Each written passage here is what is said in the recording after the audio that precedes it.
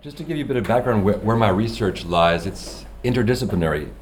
So the way I see it, ethics is too important to be in this slide, but it permeates everything there.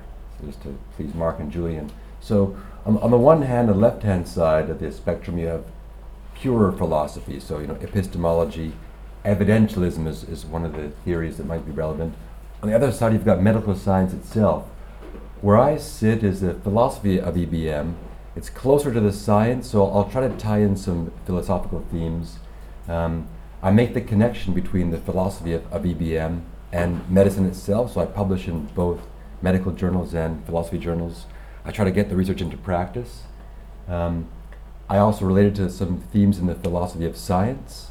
What I haven't done is related to the more general philosophy, and if anyone's interested, I've been talking with a few people. We're going to start up a network of medicine and philosophy, joint research.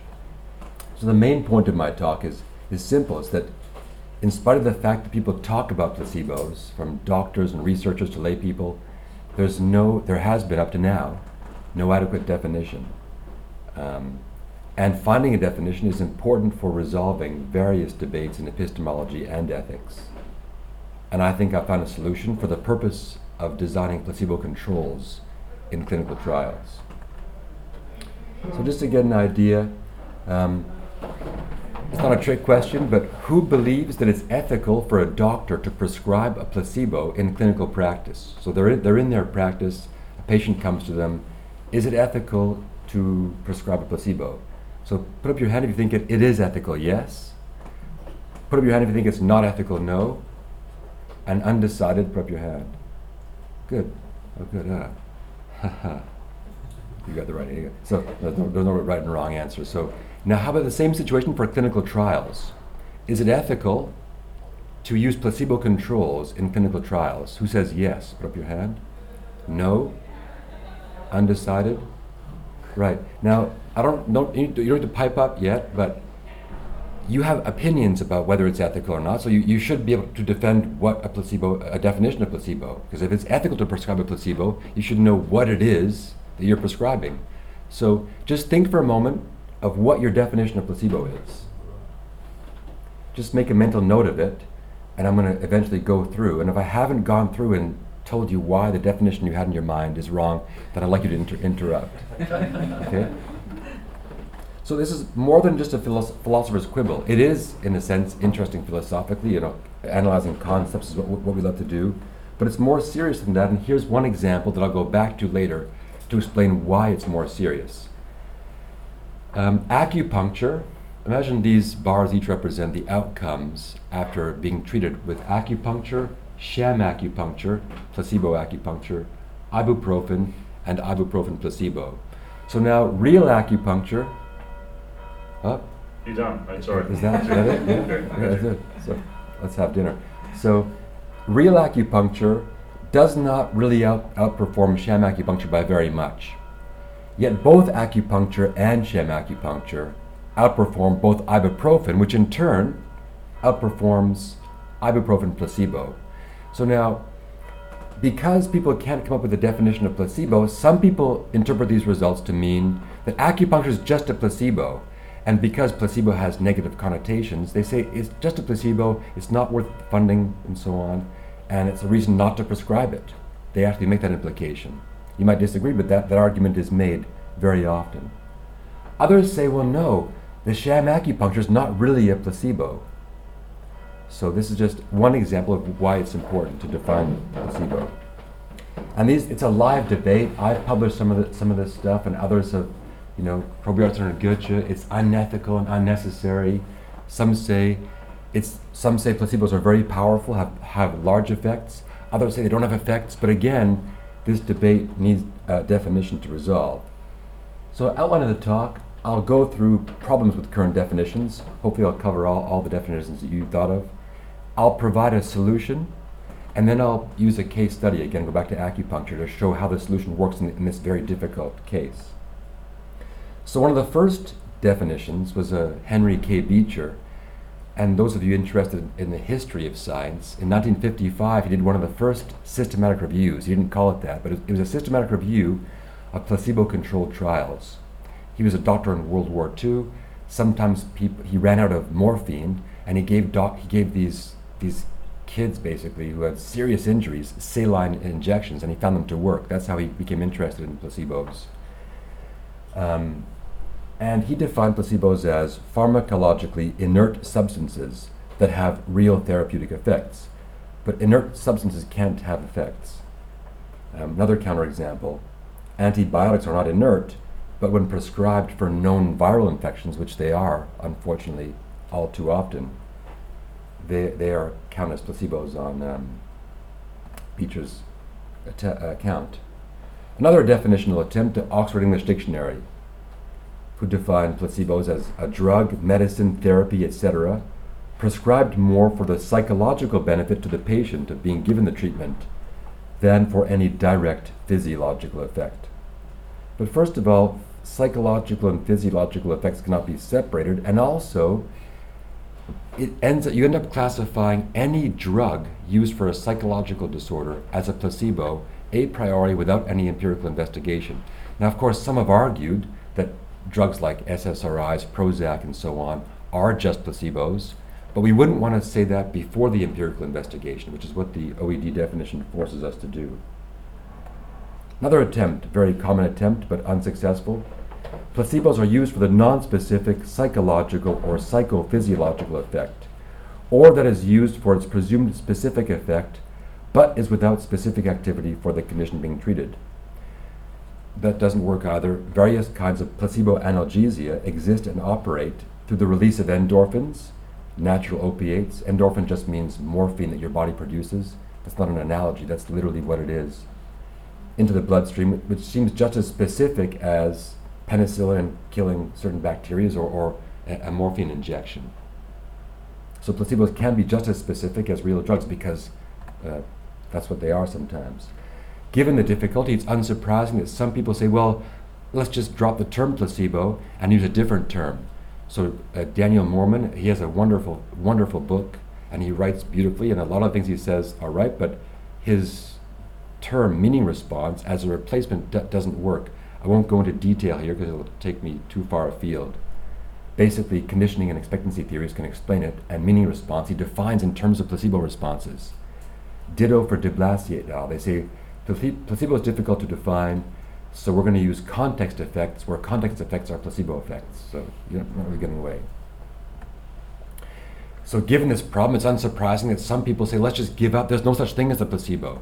So Robin Nunn says, the term just doesn't cut nature at any joint. He says it's confusing, leads to confusion, let's just drop it. Probiertson and Goethe, they wanted to investigate placebo effects. And they again tried to come up with a definition, and in a 94 paper in the Lancet, they said there's no logic in the placebo. So instead of defining the placebo, what they did was they take any treatment defined as such in a you guys are laughing, good. Easy audience. So they say anything labeled as a placebo in a clinical trial is a placebo. Problem with there, so what they did was they found, to measure placebo effects, they looked for 3-arm trials, randomized trials that am I too far away from it? Yeah, okay. So randomized trials, patients either got no treatment, so let's say a waiting list, a placebo treatment, and a real treatment. Then they compared the effect of the placebo with the effect of not being treated, and if there was a difference, they said there's a placebo effect. They found not much difference, and they concluded there's no placebo effect. Of course, their trial was criticized for they just lumped everything. So for example, relaxation was sometimes no treatment, and sometimes a treatment, and sometimes a placebo. So one of the criticisms of their review was that they didn't come up with a defensible definition of the placebo. And in fact, they went back on their word. They said they excluded studies when it was very likely that the alleged placebo had a clinical benefit not associated with the ritual alone, e.g. movement techniques for post-operative pain. But this does not stand up to scrutiny either. A healing ritual is not a placebo. Suicide is a healing ritual. There's killing rituals. Those are not placebos. Moreover, I looked at, they kind of cheated. So they just compared placebo with no treatment and said overall there's not a very big effect. Yeah? But if you take medicine in general and compare it to placebo in general, also not a big effect. So I took their same trials and looked at the difference on average between treatments and placebos in a systematic review. I won't go into detail because that's a terrible slide, but you can read the paper if you like. Our treatments are treatments more effective than placebos? And overall, there's no treatment effects on average are very tiny, and their placebo effects on average are very tiny. And for some things, treatments are very effective, and for some things, placebos are very effective. And for some placebos, it's relative to the placebo as well. So now let's go to the solution of total. And anyone, by the way, have I not covered anyone's definition? Okay, good. So a bit about placebo controls first to understand the definition better. So if we give someone vitamin C and their cold goes away, we cannot conclude that the vitamin C caused the recovery, right? Post hoc ergo propter hoc fallacy. Ideally, in the ideal world, we'd like to assess the counterfactual situation where the same person at the same time was given and withheld vitamin C. That's impossible, so we use control groups. Some get vitamin C, some are withheld vitamin C. Of course, baseline factors such as age, sex, smoking status must be similar. If all the people who have vitamin C are younger, healthier, don't smoke, and their colds go away faster, it's not because of the vitamin C necessarily, it's because they're younger, healthier, and don't smoke. And also, this is an important point, both groups must expect to be receiving the vitamin C or the experimental intervention, whatever it is. Because expectations can have effects, not for everything, but they can have effects. For pain, depression, for example, if I tell Mark you're going to feel fantastic, sometimes your neuronal reward systems can be activated and you get a rush of dopamine in your body. So the expectation of feeling better can actually have effects. So if you give vitamin, even if two groups are equal, same age on average, same number of men and women, same proportion of smokers, if the people taking the vitamin C know they're getting the vitamin C, I'm giving this and they expect to get better, that can have effects. So you've got to introduce blinding. And even if expectations don't have effects, there are other reasons to blind the trial. If a patient has received a pill from their doctor who they like, who's a very sympathetic person who they know, and then they ask them a week later, did my medicine make you feel better? They might report feeling better, when in fact they didn't. So Grünbaum's main insights. If you remember these two things. One, all treatments are complex. It's standard to divide treatments into complex and simple. So a pill is simple. Acupuncture, exercise are complex. All treatments are complex. I'll explain that in more detail. Second one, what counts as a placebo is relative to a target disorder and a target theory. So all treatments are complex. What counts as a placebo is relative. Here's proof that what counts as a placebo is relative. I'll quote from Grünbaum. Ironically, none other than the much maligned proverbial sugar pill furnishes a reductio ad absurdum of the notion that a medication can be generically a placebo simpliciter without relativization to a target disorder. For even a layperson knows that the glucose in a sugar pill is anything but a generic placebo if given to a victim of diabetes who is in a state of insulin shock or to someone suffering from hypoglycemia. So a sugar pill can be a placebo in some cases and not others, relative to the target disorder. We'll just pause here for a minute. He explains his scheme with the help of a figure, which I'll make even more. This is his figure. I'll make it even more complicated when I revise it. So therapies are divided into characteristic features and incidental features. Let's take a therapy we think of as simple, Prozac therapy. In a Prozac pill, you've got fluoxetine hydrochloride, which would be the characteristic feature. Everything else, the pill casing, the bulking agents, which have been known to have effects in some albeit rare cases, but we don't know how rare, because people don't report what they put in the placebo. Also the expectations, the water with which the pill is swallowed, how eminent the doctor was, etc. All those would be incidental features.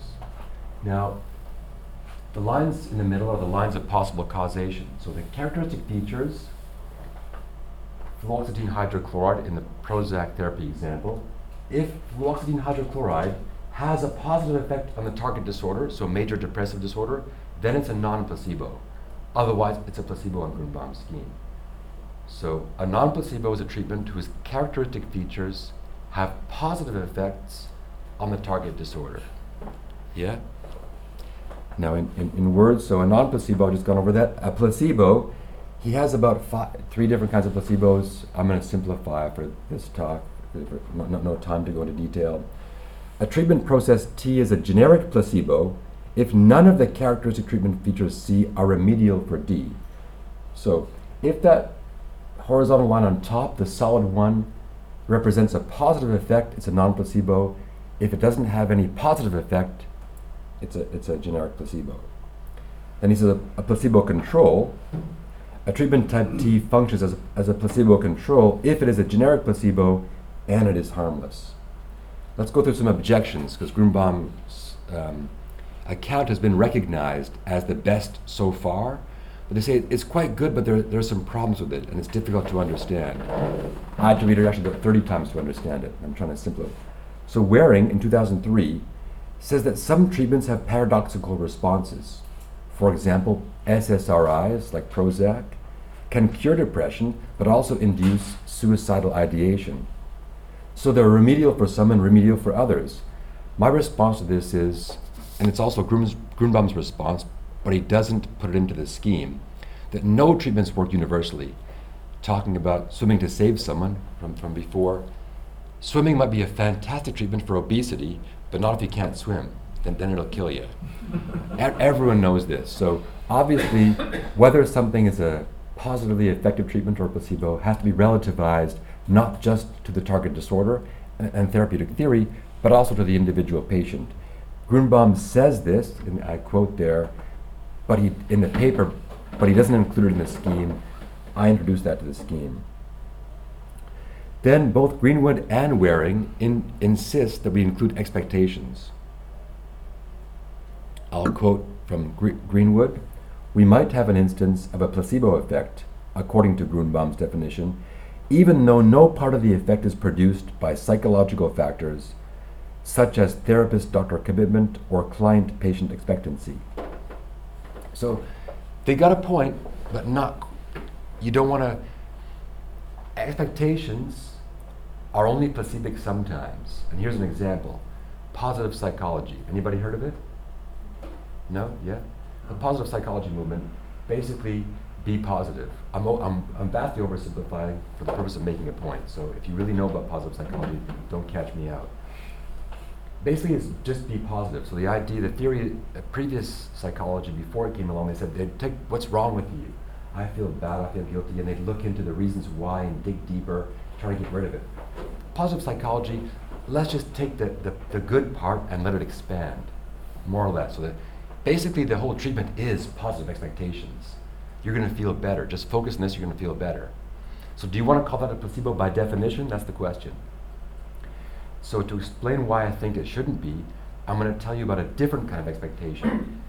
Even if I want to test the effects of positive psychology, I'll call it PP for short, effects of PP, it's still important to control for the expectation that I'm getting PP. If Mark is a famous PP therapist, and I go in there knowing I'm receiving therapy from Mark, then my expectation that I'm getting such fantastic therapy from Mark could have therapeutic effects independent of anything he says.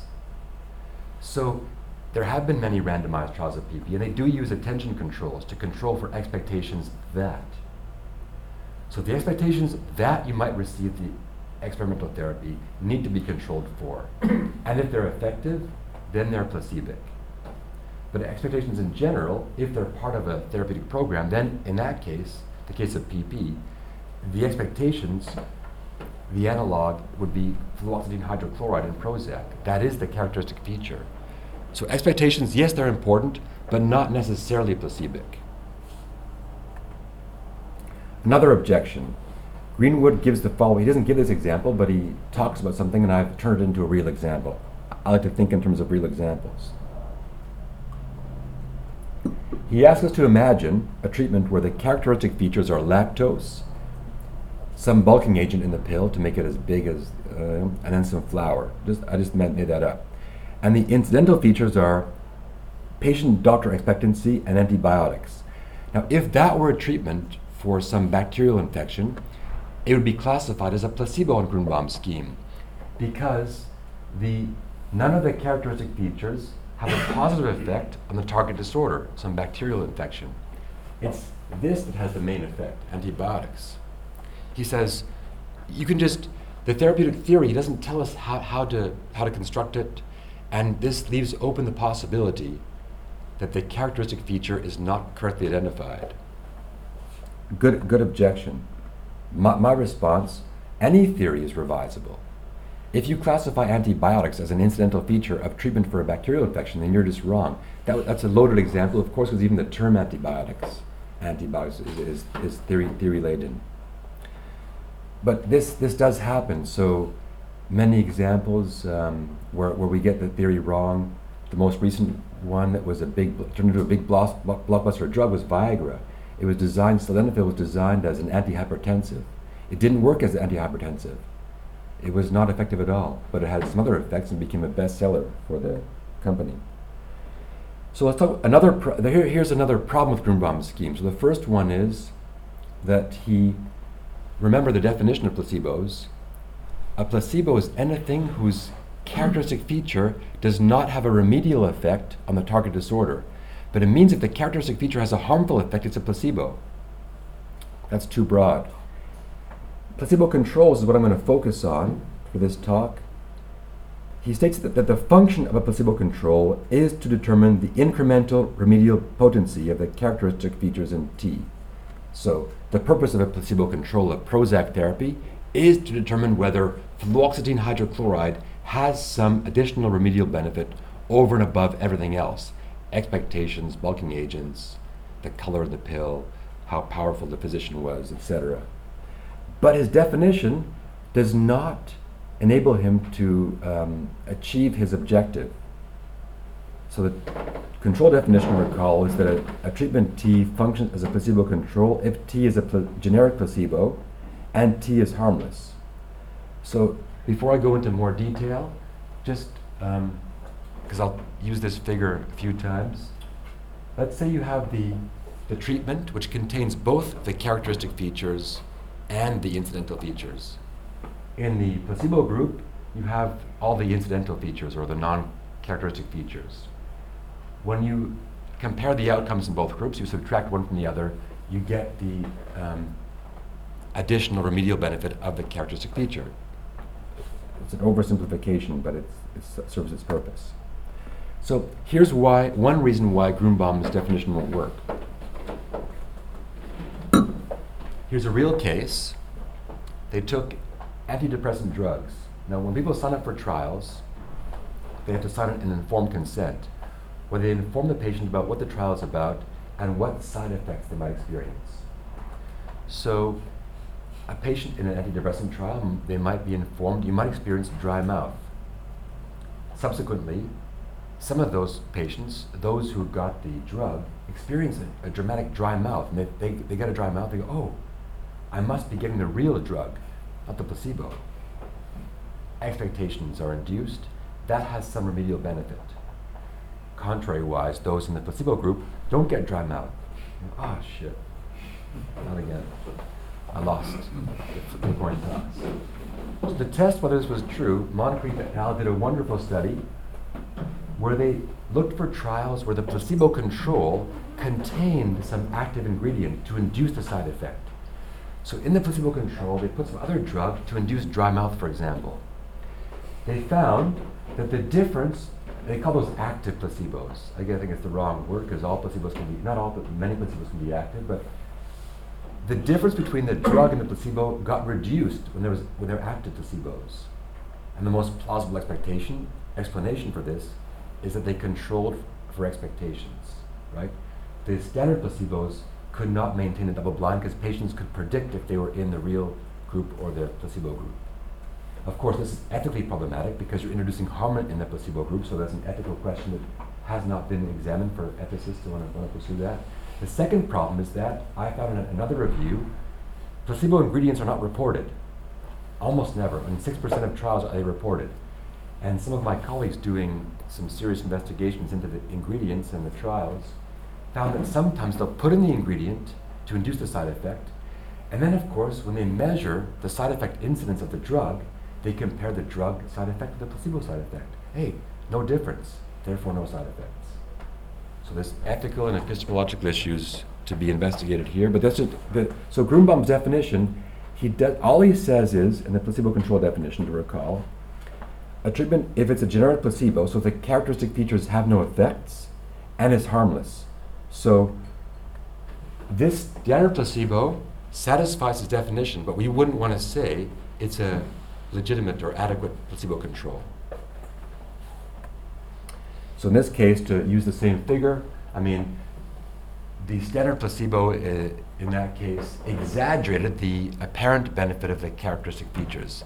It gave an exaggerated benefit of the antidepressant drugs. So I made this more complicated figure. First of all, I'm not going to go into detail. I just want to mention that if I added extra lines for toxic effects.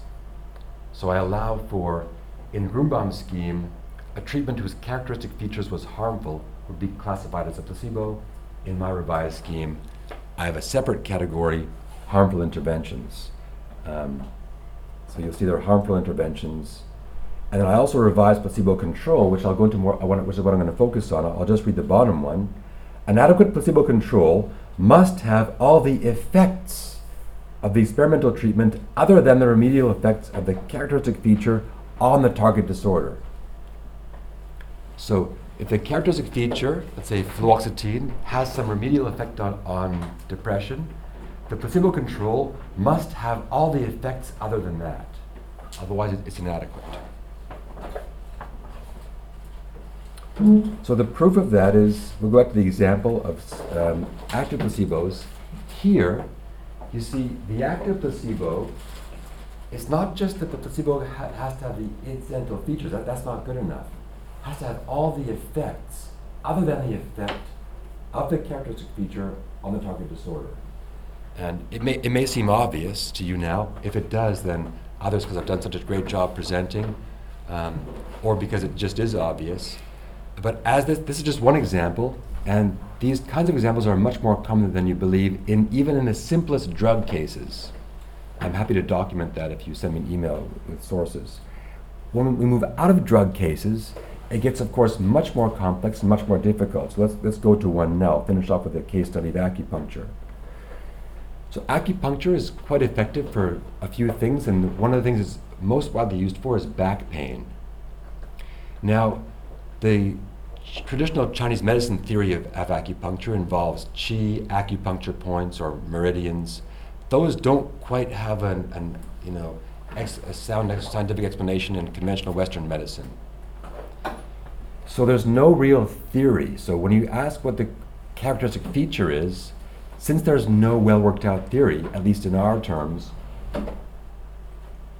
it's hard to pick out what the main feature is. But so the first step with Grünbaum's theme is, remember his first insight is, all treatment is complex. Here we know it's complex. Let's list the features and see what we might do. So one of the features that might be responsible for the remedial effects is the beliefs and expectations. 2, the acupuncture consultation, which can be longer than the standard consultations. Needle insertion, so those of you who know about the gate control theory of pain, needle insertion anywhere could have some remedial effect for pain. Then, if you believe the theory of chi points, or even just the Western analogy, I guess, would be some nerve bundles and so on, that poking the needle there could have some additional benefit. And then, of course, it's impossible to insert the needle without exerting pressure, and there's independent evidence, including from Cochrane reviews, that acupressure has benefits. Then there could be pressure at a particular location. These are not things I'm saying are effective, these are potentially effective features of acupuncture. So what do? Placebo-controlled trials of acupuncture, what do? The most famous one is called the Streitberger needle.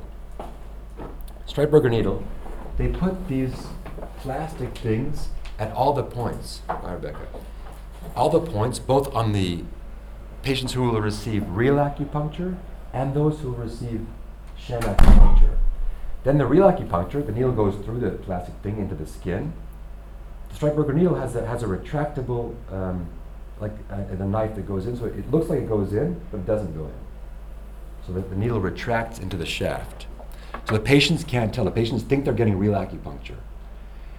And when they compare the Streitberger needle, am I done? No. Okay, good. Just need a few more minutes. So they compare the Streitberger needle with real acupuncture and find there's not a big difference. If you use enough trials in the major Cochrane review, there is some small and statistically significant difference, but it's very small enough that people can say, well, it's just a placebo. Look, the placebo acupuncture is as good as real acupuncture, therefore it's a placebo.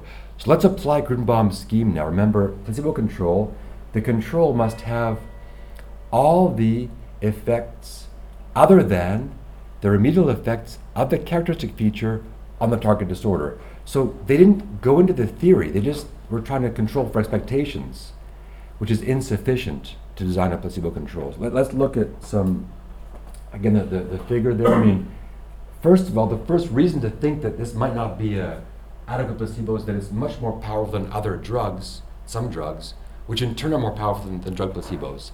That's just a prima facie case, because just like treatments can have different effects, placebos also have different effects. Sham surgery is the most effective placebo. Some of you may have seen the BMJ systematic review 2 weeks ago that came out from some Oxford authors, systematic review of placebo-controlled surgery trials. In 50-something% of the trials, the placebo surgery did as well as the surgery. That's for mechanical problems. So Grünbaum's scheme forces to specify which features are, and then the Streitberger needle implies that the only characteristic feature of acupuncture is needling at the chi points, that everything else must be not right. So let's look at the Streitberger needle in a bit more detail. What other effects does it have? Again, the reason they chose this is an over-obsession with expectations. But the Streitberger needle, you still have the acupuncture consultation, which is longer than standard consultation, or can be. You still have acupressure, which I said, as I mentioned, in Cochrane reviews, has effects over and above sham acupressure. Of course, the pressure exerted by the needle is probably not as strong, almost certainly not as strong as the pressure exerted by the sham needle. Nonetheless, it's there. So just those two reasons alone would lead us to believe that the Streitberger needle is not necessarily an adequate placebo. And the good thing about Grünbaum's scheme is that some of you might disagree. You might say, well, it is a placebo. I don't need to take a firm line there. I don't think it is a placebo. What I can say, though, is since a placebo control is relative to a therapeutic theory, until you have a well worked out therapeutic theory, your placebo is tentative because you're making assumptions that are not confirmed. And there are other options, rigorous options, other kinds of randomized trials. For example, trials that compare acupuncture with ibuprofen, which is much more clinically relevant, of course. If you have back pain, you want to know what's the better thing, what's going to give you a greater degree of relief.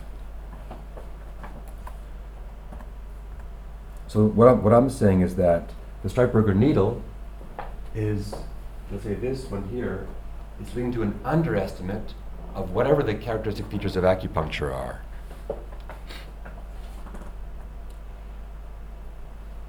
So Grünbaum's scheme gets us out of the woods in this very difficult case by forcing us to specify which features of acupuncture are assumed to be characteristic if we take the Streitberger needle to be a placebo for acupuncture therapy. And calling the needle a placebo implies that the only characteristic feature of acupuncture is needling at chi points, which is not necessarily the case. So conclusions. Attempts to define the placebo thus far fail, yet it is important to come up with a definition of placebos for many reasons, ethical reasons, epistemological reasons. I've focused in this paper on coming up with a characterization of placebo controls for the purposes of clinical trials. This definition might have implications for the definition of placebo controls in clinical practice. It might be the same, it might not. I'm not making that claim yet. Grünbaum's main insights are that all treatments are complex. What counts as a placebo is relative to the target disorder, the therapeutic theory, and the patient. Adequate placebo controls contain all and only the incidental feature effects, there's a missing word, effects, of the experimental treatment. Objections from Waring and Greenwood can be overcome. And future research, which I'm already starting, and if anyone wants to join, please do contact me, is warranted to investigate the implications of our revised scheme for the ethics of placebo controls in trials and placebo treatments in clinical practice. Thank you very much for your attention.